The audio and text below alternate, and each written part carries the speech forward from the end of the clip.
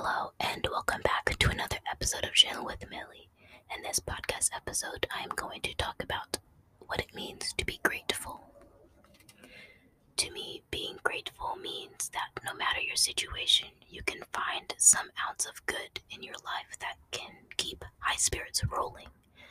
When high spirits are rolling, things can get done. And even when high spirits are not rolling and you may feel a bit depressed and stressed, it is good to, at that time, take a rest, exit from your situation, and find quiet if you can, and challenge those negative thoughts. Try to find the root and find what has changed to negatively impact you so much. For example, recently I went to church and it was a good day and such a great service. Ever since quarantine and things of that nature, I've felt a dramatic decrease in my happiness, and I just haven't been feeling like myself lately. And I have just been feeling as though I am stuck in quicksand, and I still feel that way a bit. My mind and body is just not very, it's just very conflicting, but I still push through. I mean, it is not that much of a struggle for me compared to others, and it is not very debilitating, but I know that for some people out there, mental illness and feelings of hopelessness can be very debilitating. But in church, the pastor was saying about how we need to trust God's plan. Whether or not we believe in the same God and Jesus does not matter. The point is that we just need to trust our holy figures. I think someone's in here. Is it my brother? Okay, never mind. I was just imagining things. But we need to trust our holy figures' plan for us. This does not mean ignoring your feelings and thoughts and ignoring your hardships and just jumping right into following God's plan. This means bringing your emotions and feelings to your God or holy figures. Because for the past few months, it just seems like things have not been working out for anyone, really. Many unexpected things have happened in our lives, and it has been brutal for some. But through all the hurt, the one constant is God. It's faith. Those are the constants. When you're grateful, that means you focus some or all of your time and attention on something that brings out the good in many situations. Even when some situations may feel as though there is no hope, I believe that there is. It may be a tiny amount or a large amount, but through any hardship there can be triumph and there can be strength that can be found. And there can be healing that is found when we go through our problems instead of pushing them to the side. Some people may turn to God and religion as a way to cope because through God and religion we find community, and community is something we all may feel we have been lacking a bit. It's always good to have a nice and wholesome community to turn to when times feel unbearable. But we must remember that when times become unbearable, we should try to keep our patience with anything. We should keep our patience when it comes to anticipating God's healing. We should keep our patience when it comes to anticipating any type of change that is positive. We should keep our patience when we are going through our trials and tribulations. And for my religious peeps, the things we should remember is that there is something bigger than all of us. Other than our holy figures, there is a light at the end of this obscure tunnel. If we listen and just wait a bit, we will and we can find our true calling, and we can find the ounce of hope and happiness we have been desperately needing and wanting. And whether you are religious or not, there is and can still be hope, and that light will still be there. That light could just be an epiphany. It can be a light bulb above your head snapping on because you have realized what you've been missing. Maybe you realize that you have been wanting to date, but because of the coronavirus, your plans have been changed. Or maybe you were wanting to physically go to college and you can't. Or maybe you have been wanting to travel to Europe and you cannot really do that right now. Sometimes when our very exciting plans have been uprooted, we feel defeated and upset because that was our big break. It was our shot at freedom or our shot at happiness or whatever. But I am here to tell you that you can still find that happiness and you can still find that freedom. If you just look at the brighter side. Maybe you not taking that trip to Europe was the Heavenly Fathers telling you that staying home is a safer option.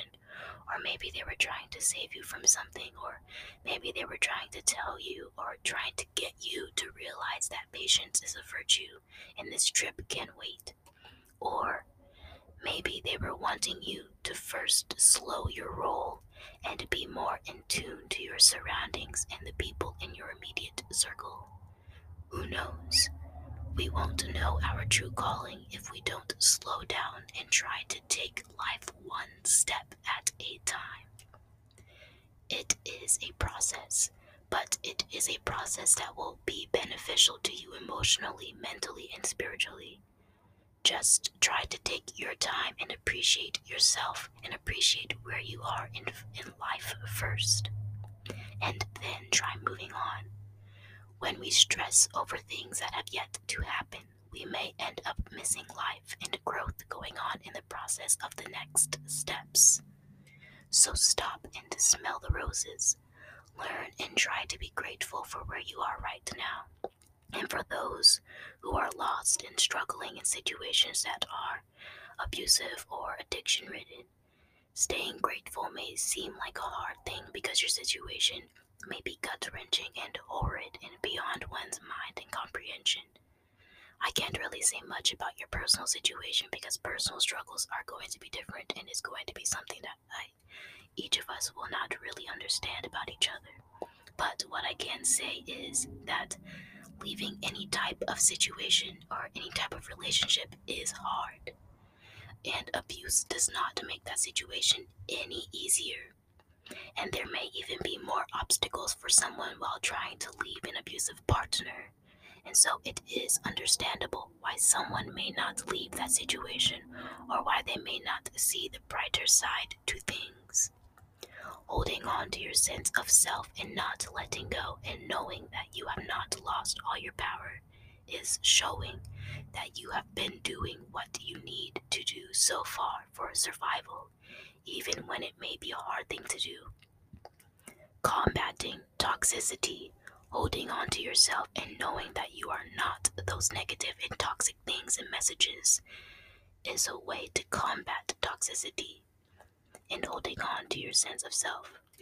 But you must remember that I am no expert. These are just things that I have learned throughout my college classes and throughout me just simply doing research. Compassionate mantras also can help during times of feeling sucked and suffocated into a black hole. For example, a positive mantra may be, I am doing my best to survive. Another may be, every day may be a struggle, but it is a struggle that is worth fighting and challenging. Or another one may be, I know where I am going and I know that I will make it there to see the joy and happiness that I deserve. And with those mantras, you do not specifically have to be in an abusive relationship. It can be with anything. If you just try to keep yourself stable and try to bring out the happiness of your situation and of yourself, then that could provide some positive change for you. I just hope and pray that you can and that you do find joy with whatever and that you find joy whenever you can. Maybe you find joy from a song. Maybe you find joy from a video that rejuvenates your feelings towards your life, that brings you to feelings of gratitude. Maybe you have just found someone positive who brings you reassurance and who cares truly about you. Find that little or large bundle of joy, not exactly a baby, and hold on to it and never let go. That is what it means to be grateful. It is when you find something that makes you smile and makes your eyes light up like a Christmas tree, and you just focus your attention on the thing's existence. But it does not block out difficulties. The goal is to see those to see those difficulties with a different perspective and maintain and restore as much equilibrium as possible, no matter the situation. But if you made it to the end of this podcast episode, I will put abuse hotlines in my description. Don't hesitate to call if you are trapped in any type of abuse situation, mental, emotionally, or physical abuse. There is not one certain issue that hotlines tend to more. They are there to help and give guidance with whatever your concerns may be. Thank you for listening to this ASMR podcast episode of Chillin' with Millie. And remember, where there is a will, there is a way. Adios.